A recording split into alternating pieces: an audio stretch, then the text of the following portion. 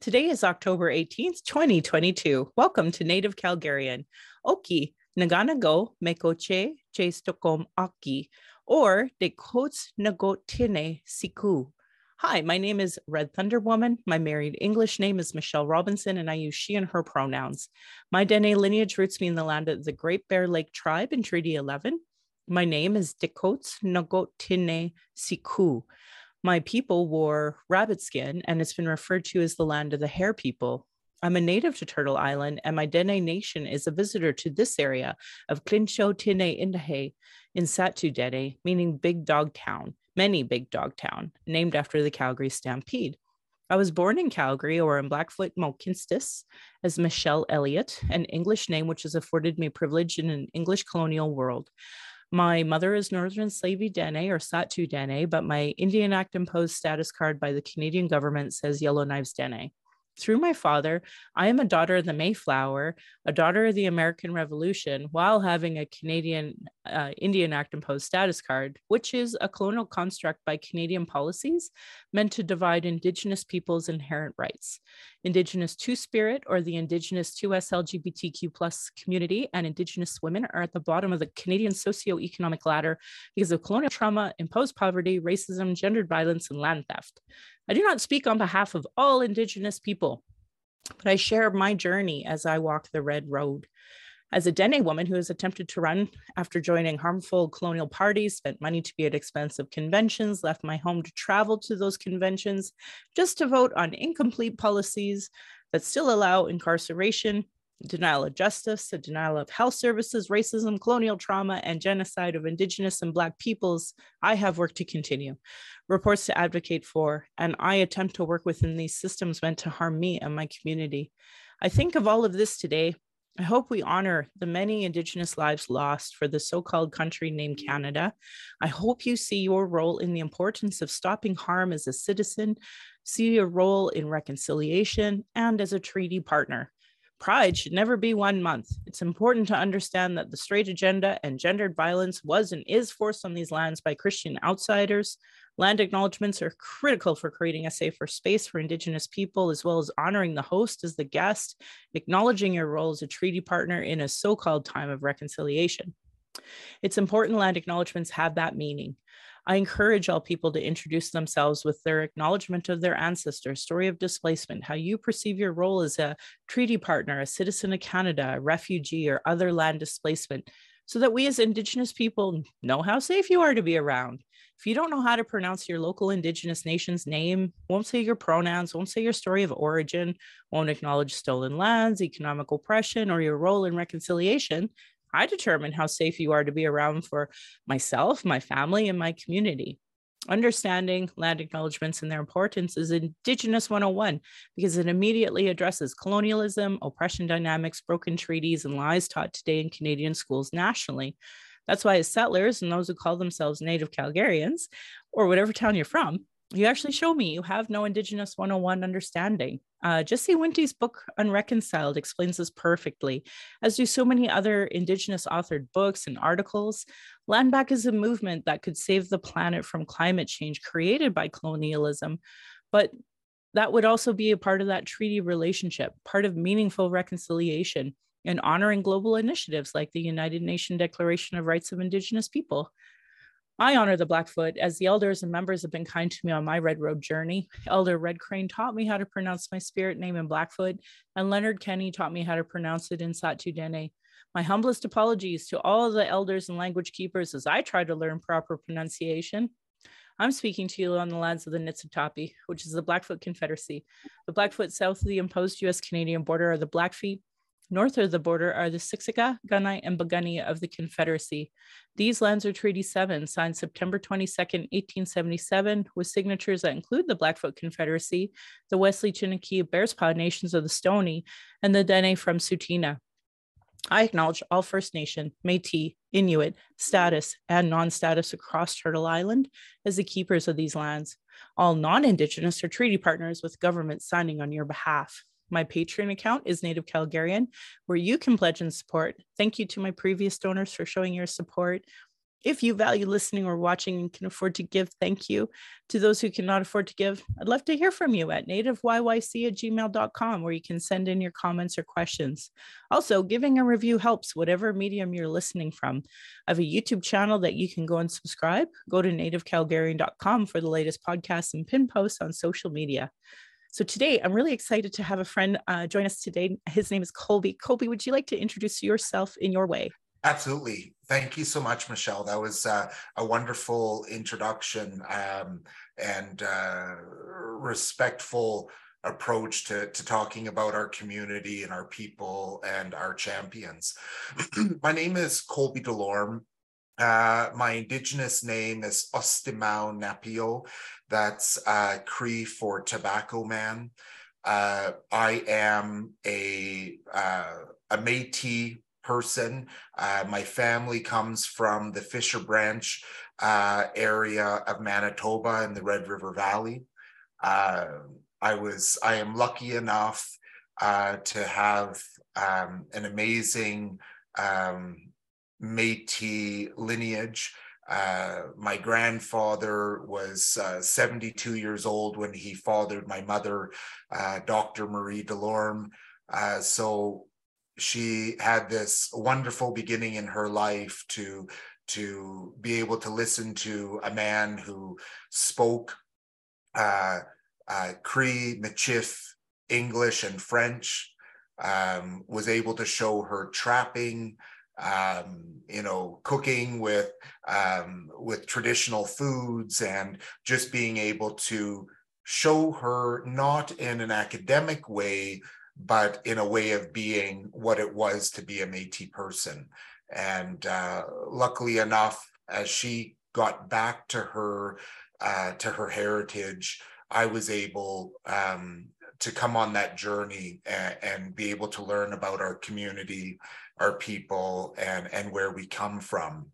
I'm also of Black ancestry. My father's from Trinidad, Tobago, but our family are actually Bajan people. So we're from Barbados.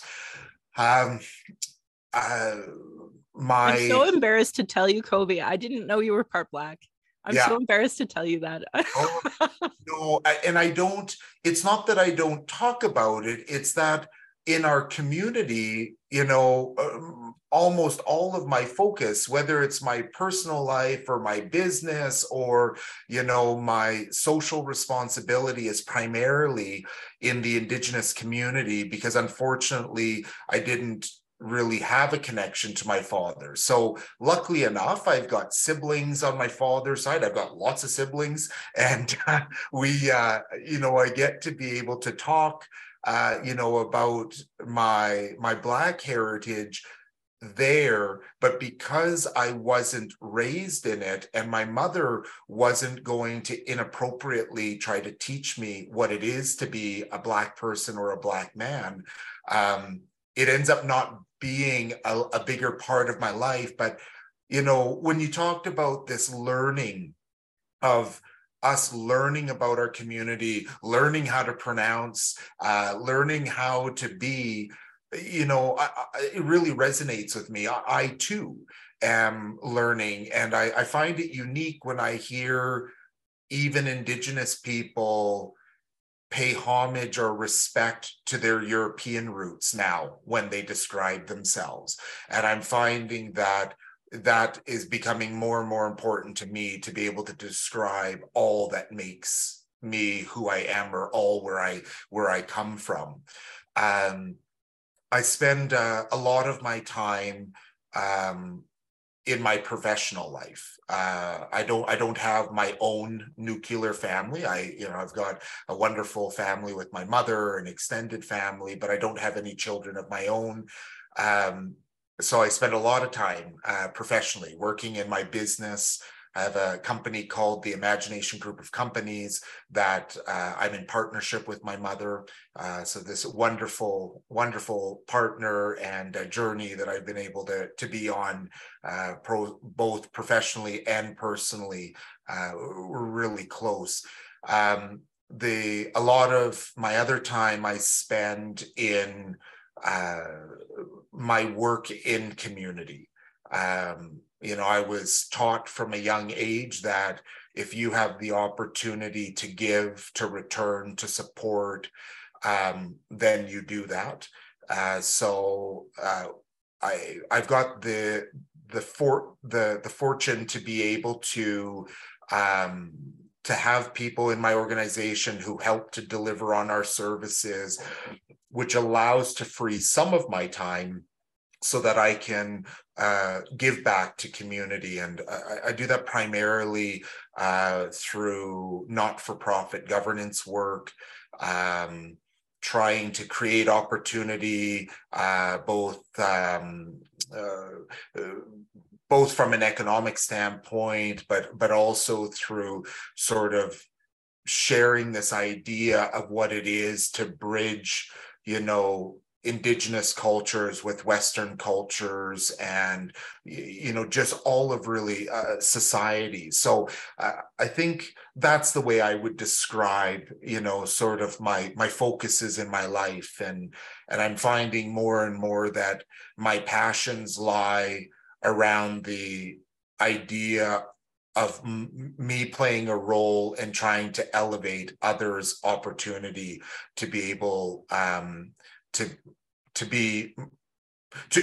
create more equitable spaces for us to live. So I think that's the way I'd like to describe myself. Well, that's a great way to do it. I really appreciate you describing that. And for folks who are tuning in and listening, I just wanted to say I have the deepest respect for the work that Colby has been doing in and around community. I've been lucky enough to watch on like LinkedIn and such, some of the initiatives, see your name pop up on many articles. So, to me, it's the very least I should be doing is trying to give back. So I really resonated with what you said about if you have the opportunity, do it. And then on the flip side, I've been trying to be kinder to myself when I recognize I don't always have that many opportunities for a reason, and that's okay. That's meant for somebody else too. And to me, the more voices at the table, the better. And sometimes if I say it, it might come better from if you say it, and vice versa, depending on where people are. So I just hope we have a deep respect for what you do in the community. And I'm pretty sure I have a book from your mom. Does that sound right, that your mom published? She hasn't published a book per se. She's a PhD, so she has a published her dissertation. So it's maybe one of the only areas I know something that she would like to do is to write a book.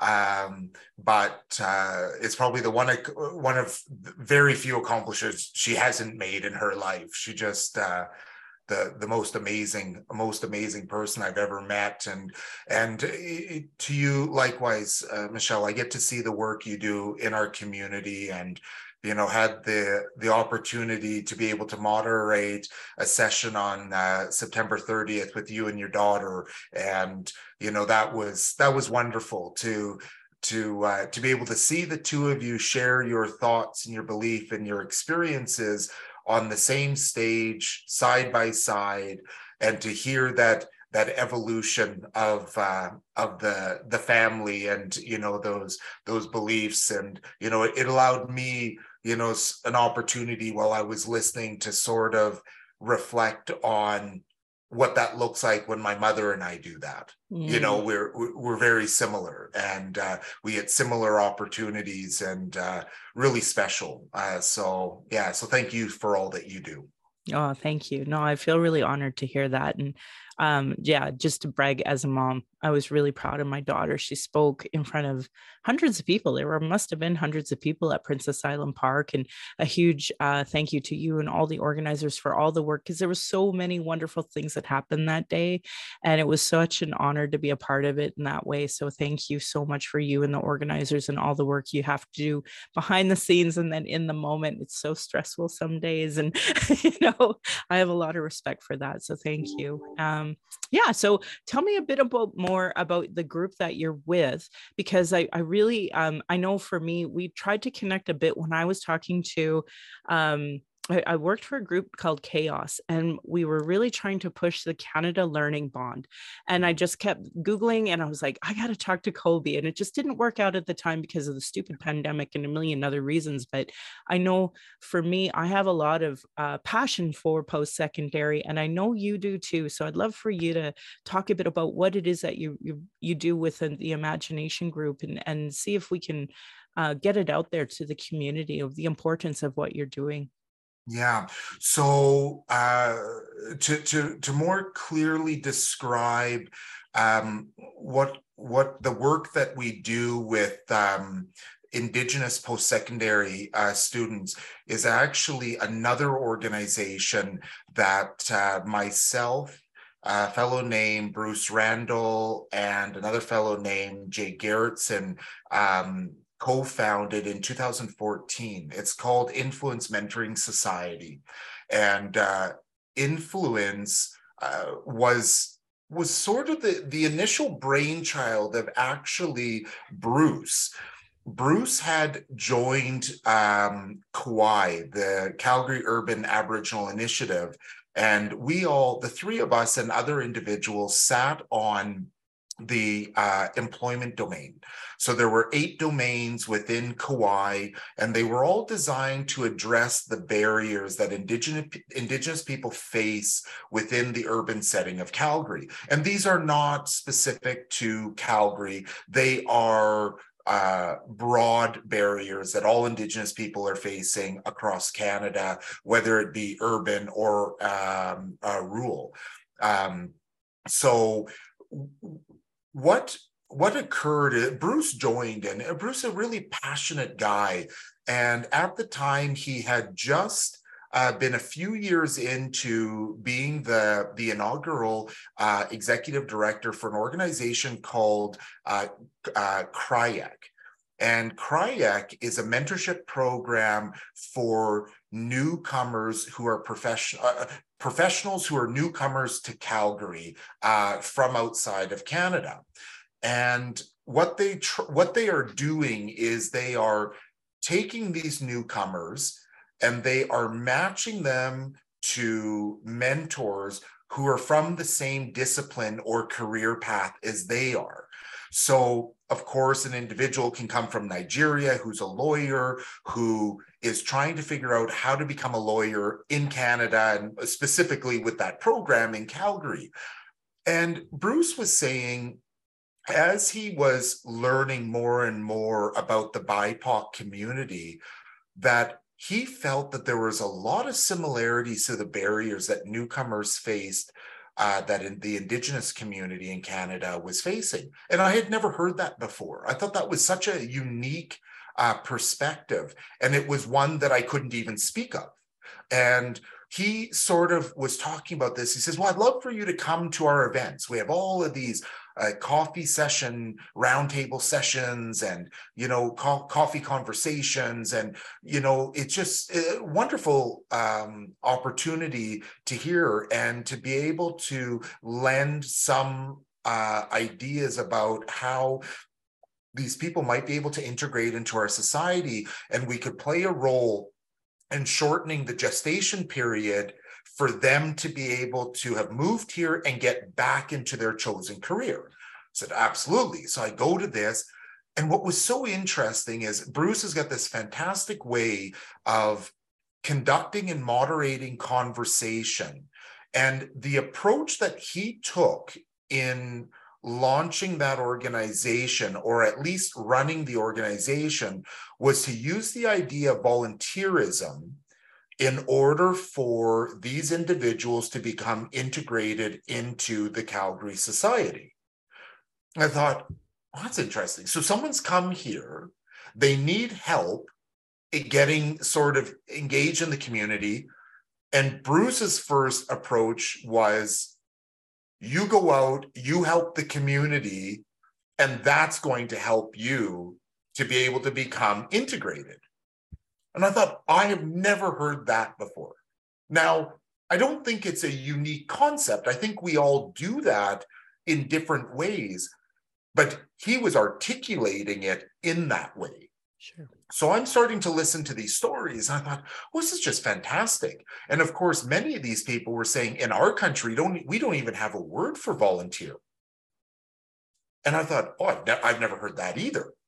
But what actually occurred was you get engaged in the new community that you're in. People are amazed that you're giving and you're actually in a positioning of needing and that people want to help. So, I get involved with CRIAC and, I just loved all the people that I have met over the years. But Bruce says, I think there's an opportunity to do this in the Indigenous community.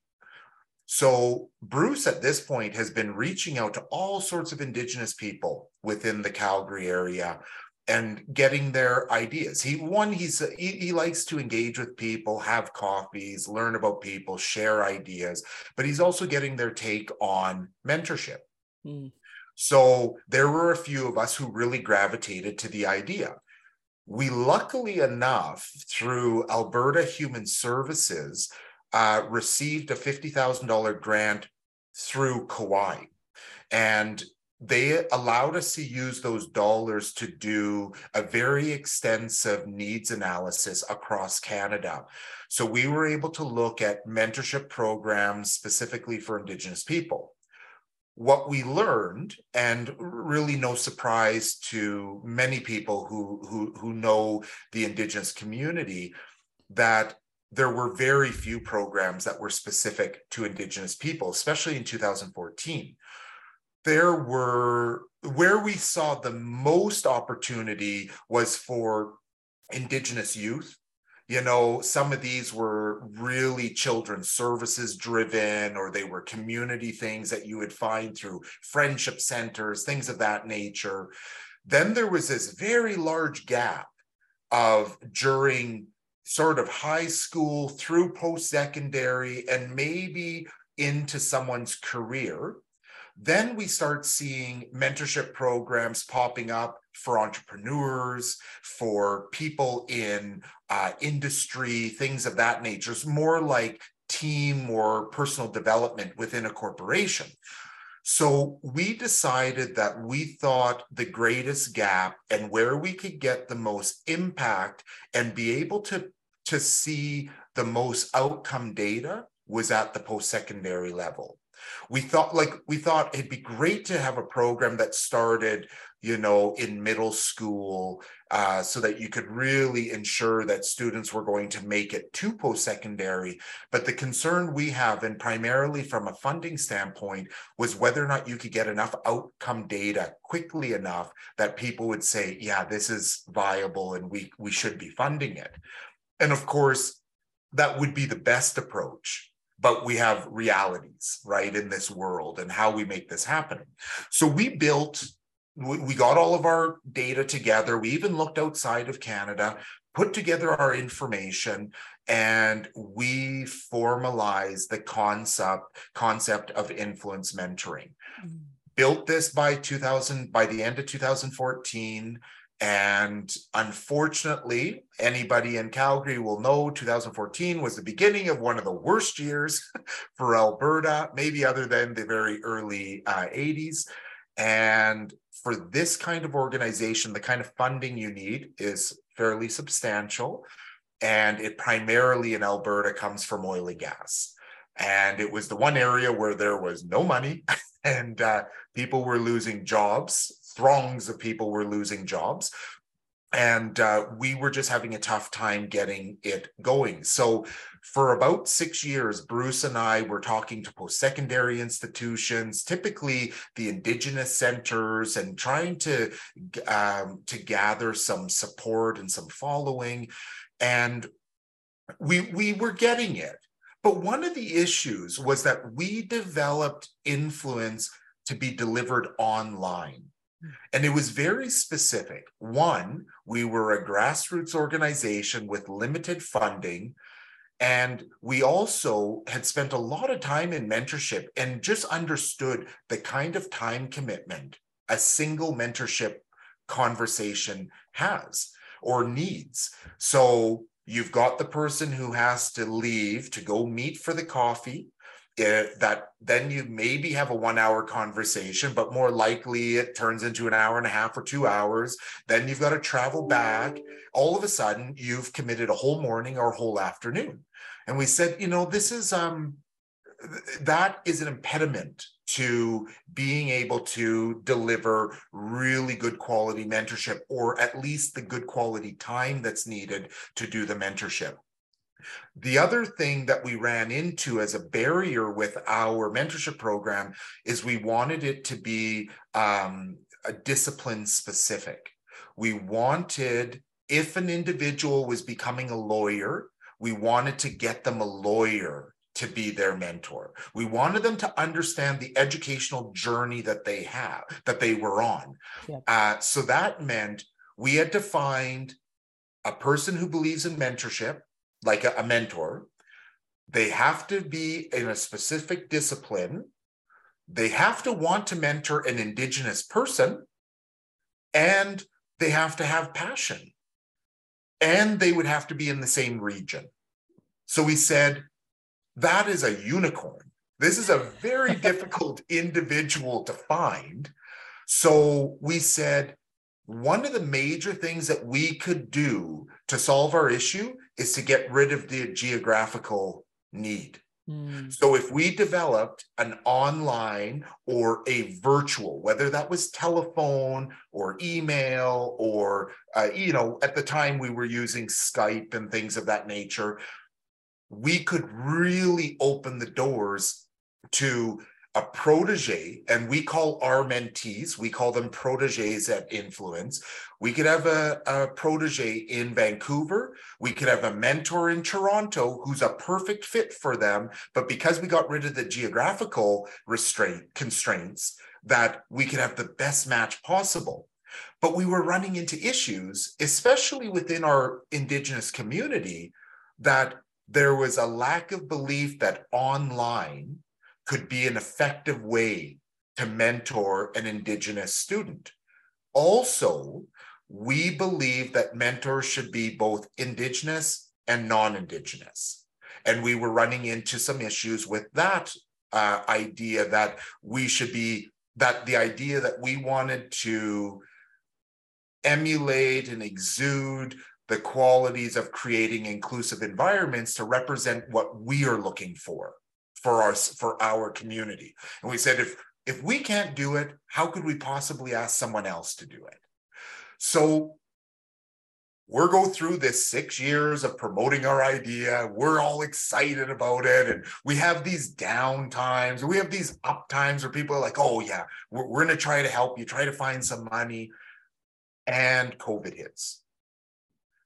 COVID is the most unique thing. And this isn't going to be unique for me to say to the listeners, but the most unique thing happens for some groups. It's either the perfect storm that creates the most opportunity, or it's the perfect storm that destroys everything in its path. Fortunately for Influence, it was the perfect storm that created everything we needed. Online became the new normal. So people look at it and said, you thought of this in 2014? And we're like, yeah. And they're like, this sounds more opportunistic. And we're like, no, this is what we wanted to do. And it also created this time where people were in this self-reflection. And of course, the self-reflection dovetails so well with this conversation of TRC, calls to action, reconciliation, this shift from TRC being the focus into DE&I, which happily sort of drags TRC along with it. And unfortunately, that's the reality, but that's really what's going on. We'll be lucky if it gets dragged along as we move into environmental, but we'll see how that goes. But it created this amazing opportunity. And just by chance, my mother, the two of us were reached out to, and there was this opportunity for high-profile individual who wants to get engaged with the Indigenous community in Canada, grassroots, and wants to get involved. So we don't know who it is. Marie has a conversation. Turns out it's Ryan Reynolds and Blake Lively. They reach out and they want to engage. And luckily enough, got an opportunity, and they decided in their third round of supports to support Influence.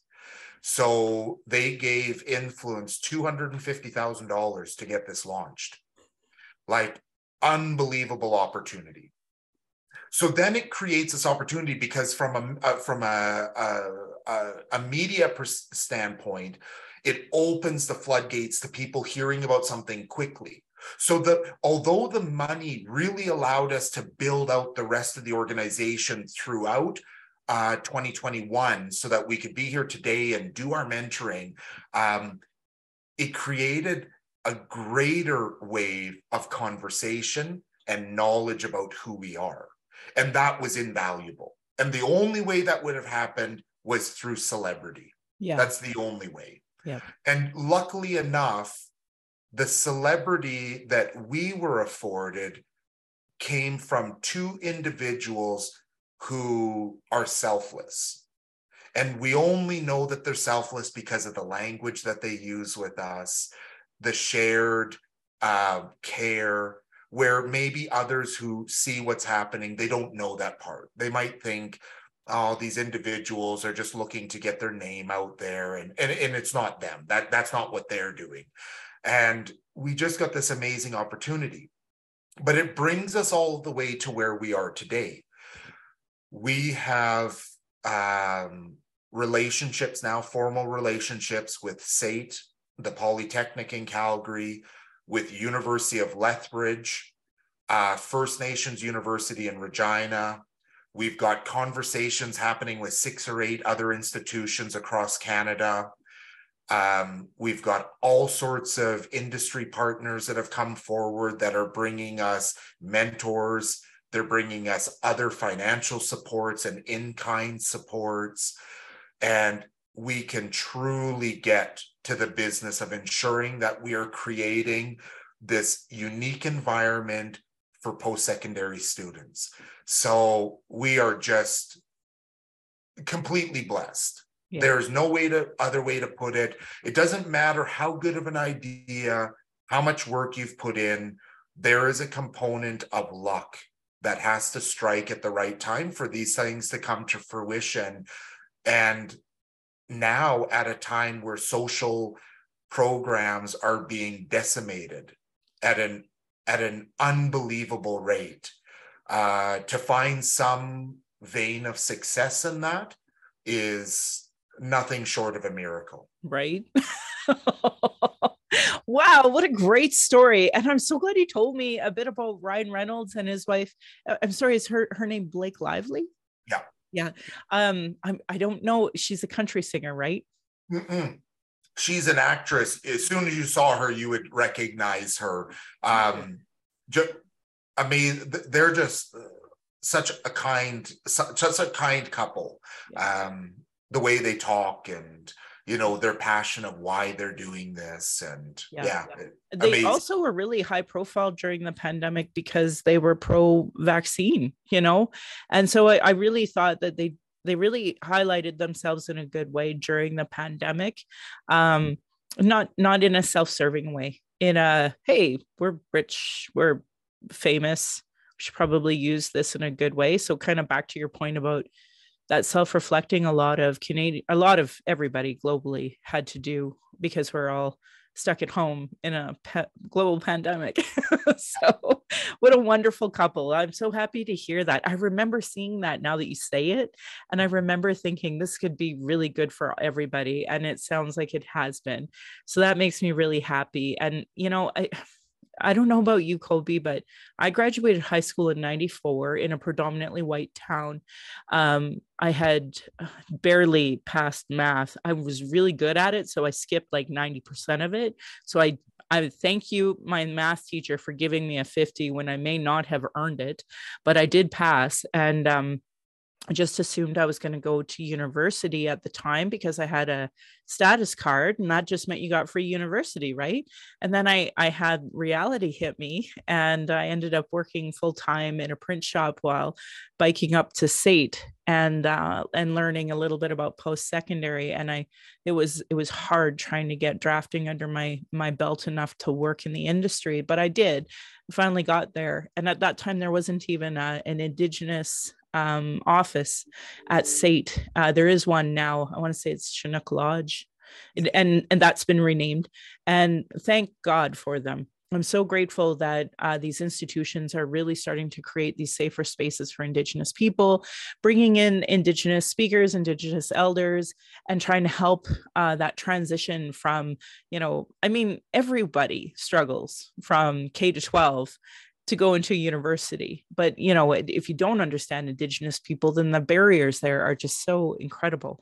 So I'm really happy that there's so much partnership with all these different centers at all these post-secondary institutions as well, because this is how we're going to create more success for sure. So yeah, did you want to tell us a little more about how, if we have a, I don't know, 15-year-old daughter going to Jack James or any other place here, and they're thinking about post-secondary, how would we even start accessing something like this?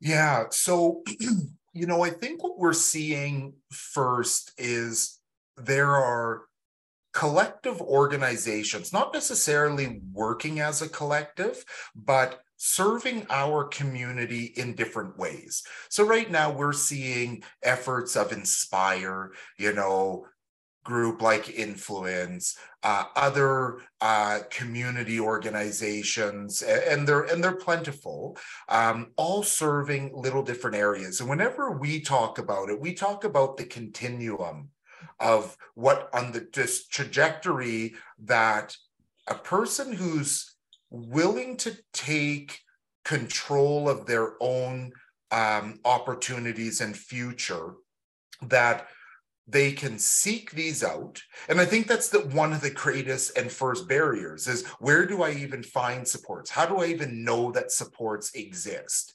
And I think what maybe the big the mysticism around this is believing that all others have all the knowledge and that's why they get it. And I think there is some privilege that occurs, but I think more than anything, we have to actively go out and seek out these opportunities. We have to do the work and say, I think I need this, or I want this. How do I get there? And I think most of us would do it through mentorship. And I don't mean formal mentorship. I mean talking to your uncle, talking to your parents, talking to a friend, and saying, I want to do this. I want to do this in my life. How do I get there? And I always talk about the idea of having the opportunity to dream. That one of the biggest gaps in our community is that there's a lack of knowledge or understanding of what's available or could be afforded to us, which hinders our ability to dream. And when we are exposed to things, we learn that something is out there and we have this opportunity to go after it. And people say, well, that's for everyone. Well, it isn't. If you don't know, if you live in the Amazon rainforest and you don't realize that there are cars that drive people around and you could travel, and not that an Amazonian person, Indigenous person would want that. They actually wouldn't want it. But without them even knowing about it, they have no ability to even dream the idea of technological transportation. And we see that in a place like Canada for marginalized people. So we need to overcome that barrier so we can create this ability to dream. Yep. But if an individual happens to be able to find themselves on the path to post-secondary, they're especially coming out of our community, there are certain barriers that others wouldn't face. Some of that is an individual coming from a reserve who has never left home before. They're not able to bring their family with them. They are in an environment that is very unfamiliar, difficult to probably say the least, and is the hardest academic work you've ever done in your life.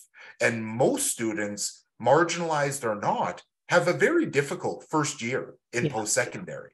Yep.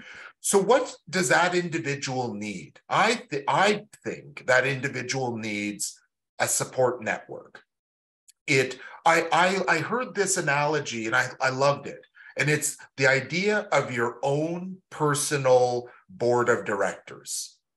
Each director brings some kind of knowledge, just like in governance. One person's an expert in communications, another one's an expert in this area that you serve. So you build your own personal board, and that group of people can give you the kind of information that you're seeking. That's one. Influence mentoring is one of those components. So if you're an Indigenous person, you're going to post-secondary and you don't know what you need, but you think you need some support, you come to Influence, you tell us what you're looking for, tell us what area of discipline you're going after in post-secondary.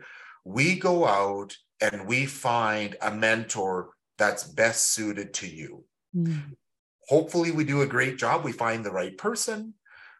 Maybe we don't hit it quite right the first time, so we go out and find you another individual. Maybe in your first year, your first mentor was fantastic, but now you need something new going into your second year, so we go find you a mentor suited for that. And at the same time, we help to play a role in you being able to create the SMART goals that you're going to utilize to see and achieve this success. And we help you to be able to catalog and monitor that progress through your academic journey. What we've done is we've removed all the barriers. So the only two things you need to have is you need to be Indigenous and you need to be in some continuing education. So this isn't just for university or college. You can be in Polytechnic. You could be at a trade school that's only, for certain trades. You could be at a cooking school. You could be anywhere as long as you're in some continuing education. You could also be a 65-year-old individual who decided you wanted to get your PhD. And you said, I really could use some mentoring through this. This is a very difficult journey. We'll find you a mentor too. So, and then the other barrier that we've removed is that although we enter into formal partnerships with post-secondaries, you don't have to be at an institution that we're partnered with.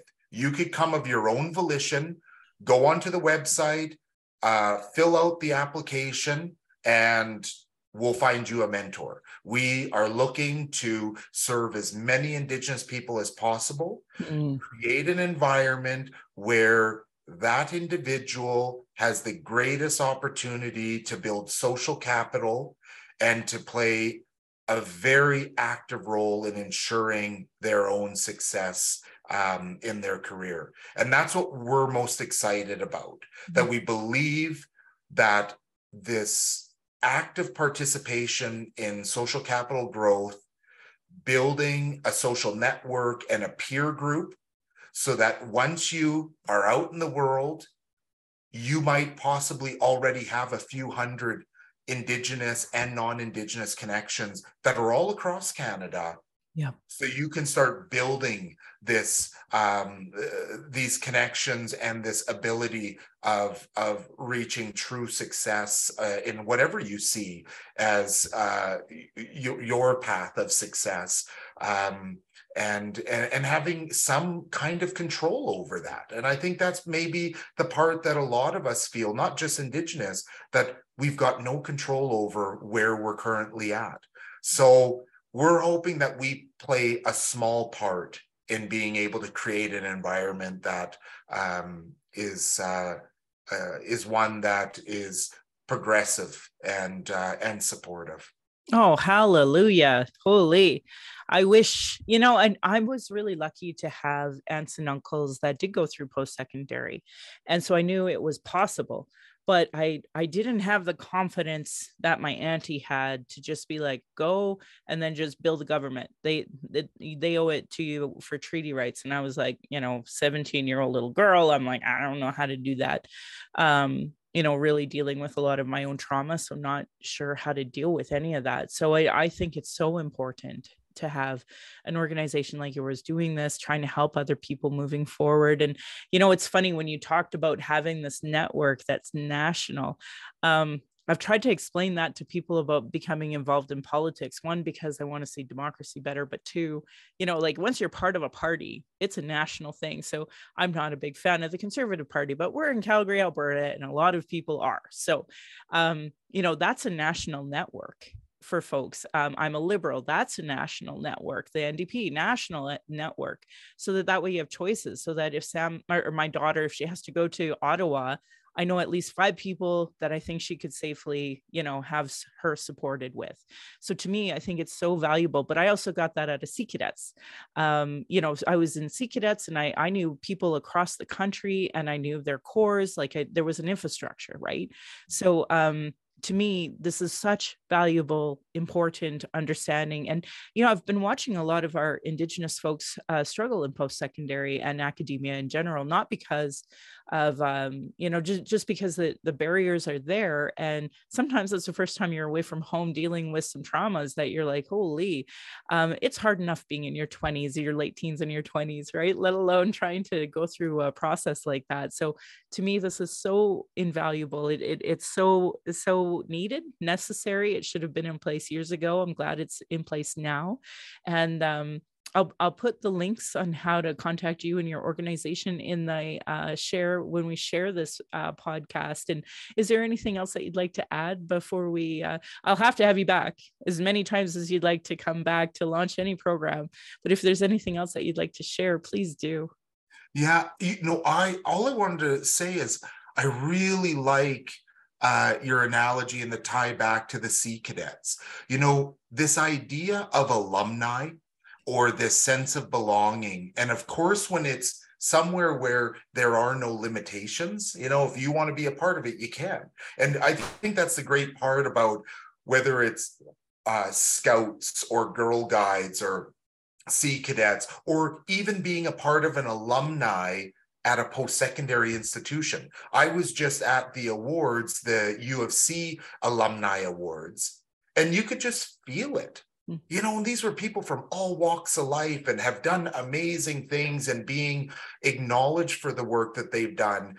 And that sense of belonging really gives you so much and is so powerful. And I know when we talk about influence and we talk about the continuum effect of it, we talk about it as being alumni and the fact that we know that proteges coming out of the system should become mentors and be able, not only that pay it forward, but that idea of truly creating this ecosystem of an environment where people just go, yeah, like I'm proud to be an influence, alumni. I'm proud to be able to say that I came from this, including the mentors themselves, to be able to say, yeah, like I'm a part of this. And I don't think this is exclusive to influence. I think this is what we all need to be focused on and find the different areas that really gravitate for all people in, from the Indigenous community and non-Indigenous community to feel that support. Yeah. I think while we walk through all of this right now in this society we find ourselves in these times we find ourselves in, the divisiveness, I think people have probably felt the most alone, even when they're not alone. And how do we sort of counteract some of the things that we're going through? And I talk a lot about this idea of getting back to neighborly ways? What happened to the times where Farmer Joe ran into trouble and the other farmers, once they turned their fields, they came and helped Joe get his field in? No money, no interest, just support, and I think that's a time that we need to get back to that. And we're going to do it in ways that you would say, well, that's not really the same thing. It's like, well, no, it is, because we're talking about support.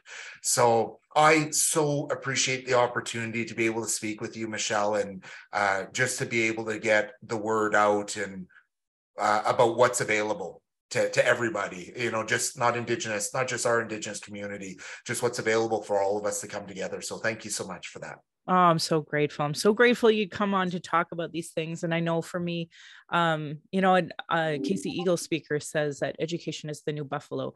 And I like to give him credit for that on a regular basis because, he survived Indian residential school. It's the very least that we should be doing is crediting that. So we actually got permission from him to use that education is the new buffalo when launching the CHAOS initiative about the Canada Learning Bond, because to me, it is that important that in this world, in this time, we have to work on that. But it is a part of our treaty, right? Like there should be better help with all of that. And the Truth and Reconciliation Commission calls to action with education. To me, you're living that. You're part of that. Trying to fulfill that mandate in the best way that we can.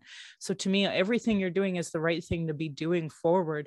And these are things I want our youth to know. I want our communities to know. Like if I know, then I'm going to help my daughter. But if, auntie knows, then maybe they can help their niece and nephew or whichever. So to me, it's really important to talk about these things. And that was kind of the impetus of having a podcast, was that, I love the other news media. I just felt like there wasn't really a place to hear what is the Indigenous community doing, because I know we're doing lots of things. And when I tell people, they're like, oh, I didn't know. And it's like, how can you not know? How can you not know? It's everywhere. What are you talking about? But, so this is just another medium to try to get that information out there. So that I'm grateful you're here to talk about it. So thank you. And I hope you come back whenever you get an opportunity to talk about whatever new initiative you are. And you can tell Blake and Ryan, they're allowed to, like I'm about reconciliation with the settlers, so they can come if they want. Awesome. I will pass that on. And looking forward to coming back and speaking with you. So thanks again. Awesome. Thanks, Colby. And you're welcome to stay, but if you have another meeting, I understand. But thank you for being here. And I'm just going to start talking and you're welcome to jump in as I go. So thanks, Colby. Sounds good. Thank you so much. We'll see you soon. Thank you. So folks who are listening, and maybe this is your first time listening, I have a book club. November 14th is our National Inquiry, Chapters 7 and 8, Volume 1A. So even if you can't join my book club, highly recommend you consider reading it. On December 12th, we're going to be lucky enough to host Bruce McIver. He has a book called Standoff. So maybe that could be something you could read or come join us. Don't hesitate to reach out to me to be a part of our book club.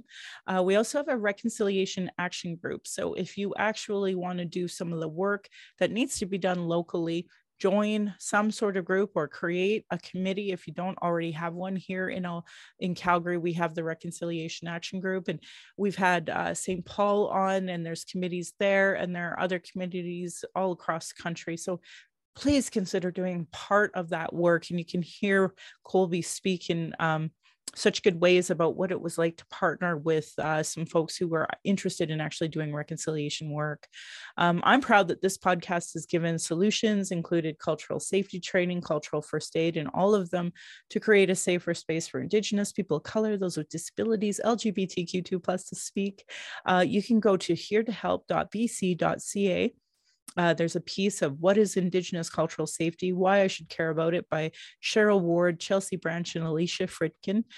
Their work and those cultural action tools are available. Please support Indigenous work like that as part of your reconciliation work and settler understandings. I'm just lucky enough to highlight and repeat them here. Internalized racism, Lateral violence. These are forms of violence Indigenous people face, marginalized groups face because of the structure of racism. So you can go to racialequitytools.org. Thank you, Donna Bevins, for What is Internalized Racism. There's a PDF there and tons of other information for folks who are interested in, undoing white supremacy on the inside. Do's and don'ts for bystander intervention by American Friends Service Committee. So this is a really good resource for folks who maybe see a woman that's being accosted on a C train or something to that effect. You can go to afsc.org and there's a do's and don'ts bystander intervention. And I also recommend you just Google and you will find more information. Indigenous have been talking about our issues, sharing trauma, reports, commissions, public hearings, just so it can be regularly disregarded. No more. Honor our words, honor the treaties. Listen to politicians and their policies and platforms. And I'm just going to give a shout out to the UCP for trying to have a policy coming through their convention that's like, we don't want to feel bad about our race and we don't want to talk about equity. So they're putting forward a policy to basically stop people from talking about race in any way, which of course is not part of reconciliation in any capacity. It's anti-reconciliation. So I tell you this because if you are a UCP member, this is an opportunity for you to vote against that policy. And many folks online have said this is step one towards book banning. And I know I witnessed federally Jason Kenney and Stephen Harper actually burn and throw out scientific reports during their federal elected term office. And of course, provincially, Jason Kenney's been ridiculous. I will never understand why people like him in any capacity. I have a lot I could say about that, but at the end of the day, they're attacking our children's curriculum in a different way now. So if this matters to you, and it should, this is something that we should be stopping. And if they put it forward and it passes, I really hope you consider who you're putting your vote behind, because that is going to hurt everybody in the long run. Because the thing about white supremacy and racism, it hurts white kids too. And the reason why is like reconciliation, and people always do their shock. Oh my God, I didn't know this happened here. Well, that's white supremacy. So you're being traumatized by your own people. So I hope you consider the bigger picture here. Gender Equity Plus, there's actually a whole website devoted to that. If they're cutting violence prevention. So actually, Colby and I talked about QI. It was Stephen Harper who cut QI's funding. So that's why it disbanded in order for Colby to be doing this work. It's a sad reflection about some of the things that have happened. Now, that said, and obviously a lot has happened with the pandemic and the crash of the economy in a different way as well. So I don't want to just throw Stephen Harper under the bus, but I do want to mention that, when you cut violence prevention programs, and I was thinking about Rona Ambrose, who some people champion as some kind of feminist hero. She was the one who cut the funding for the Sisters in Spirit vigils. She was the one who cut NWAC's funding. And, these are the things that led to a higher number of missing and murdered Indigenous women, girls, and Two-Spirit, because you've cut the structural operations of QUIs, you've cut the NWAC's work, and now you have a disproportionate amount of people in jails dead. It's unforgivable, in my opinion. So if you're seeing cuts to education, uterus health choices, gay-straight alliances, lack of human rights for immigrants, migrants, folks with disabilities, know that your vote to that party directly negatively impacts marginalized people. Today, we are seeing folks with disabilities that are getting approved for doctor-assisted suicide as opposed to just getting affordable housing. Know that your vote to these parties directly negatively impact marginalized people. Demand that they implement the Truth and Reconciliation Commission calls to action, the recommendations of the Royal Commission on Aboriginal Peoples, the multiple reports about child welfare reform, violence prevention, 231 calls to justice from the National Inquiry on Missing and Murdered Indigenous Women, Girls, and Two-Spirit, provincially here in Alberta. The Kenney government created 113 pathways to justice. So again, hold your blue MLAs to account on it. Follow the new Premier's Council on Missing and Murdered Indigenous Women Girls work. Municipally, we have the White Goose Flying Report. So you can imagine how pissed I was when they did this anti-racism outreach, totally ignoring all the years that the Indigenous people, and not just giving them the TRC and the White Goose Flying Report, but talked about all this racism. We were so gaslit. Anyway, denying these reports is a form of abuse called gaslighting.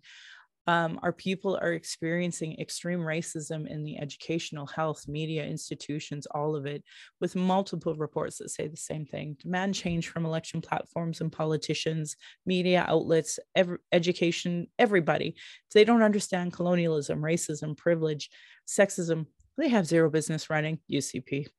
This should be understood by all parties, UCP, and local politicians, community organizations, sports clubs, etc. Google articles on how non-Indigenous Canadians can become allies. If you're experiencing emotional distress after anything I talked about today and want to talk, you can call the First Nation and Inuit Hope for Wellness helpline at 855-242-3310. You can also go to hopeforwellness.ca, and they have a text option for missing and murdered Indigenous women, girls, and Two-Spirit. You can call 844-413-6649. And for non-Indigenous, you can call usually a functioning 211 in your area, or you can call 833-456-4566. And the 60 Scoop Indigenous Society of Alberta, you can find at ssisa.ca. And we had a wonderful march, and Susan, her dream came to fruition. We had a nice event with lots of folks talking about an issue of being a scooped kid. And I hope that folks understand that today children are being apprehended because of racism and sexism and discriminatory policies. And your grandkids and your great grandkids are going to judge you harshly. So if you are electing people who won't even acknowledge racism, of course, our children are going to continue to be apprehended. And just like the Bryce report in 1906 that told Canadians they were killing disproportionately Indigenous children, and Canadians did nothing then. You have a choice. You can do nothing now, or you can do something. And it starts with who you vote for. And if your MLA is one of these people denying, your constituency association denies systemic racism, then I don't know what to tell you. You need to vote these people out. You can also, if you see or experience racism in Alberta, you can text at 587-507-3838. Maybe I'll text them the UCP policy that's coming up for a vote and see what they do. The following are 2S LGBTQ2 plus supports. Want to give a big shout out, obviously, to the Trevor Project for funding this. Lifevoice.ca has tons of different crisis supports. For trans, you can call 877-330-6366 for youth, 866-844-7386. We have a drug crisis right now, drug poisoning, I should say. So if you are using substances, please don't use alone. If you are using alone, please consider calling 888-688-NORS for the National Overdose Response Service. And also you can download two apps. There's a Brave app and a Doors app, and you can use those.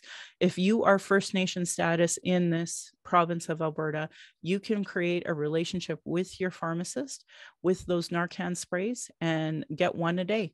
And I highly recommend you do. I just heard a story yesterday of one of the ones that I had helped somebody that I know or know of, little far removed. But the point is that our people, not just Indigenous people, but Albertans are dying from drug crisis by not having safe supply, by having these Christian abstinence only over policing policies, and this needs to stop.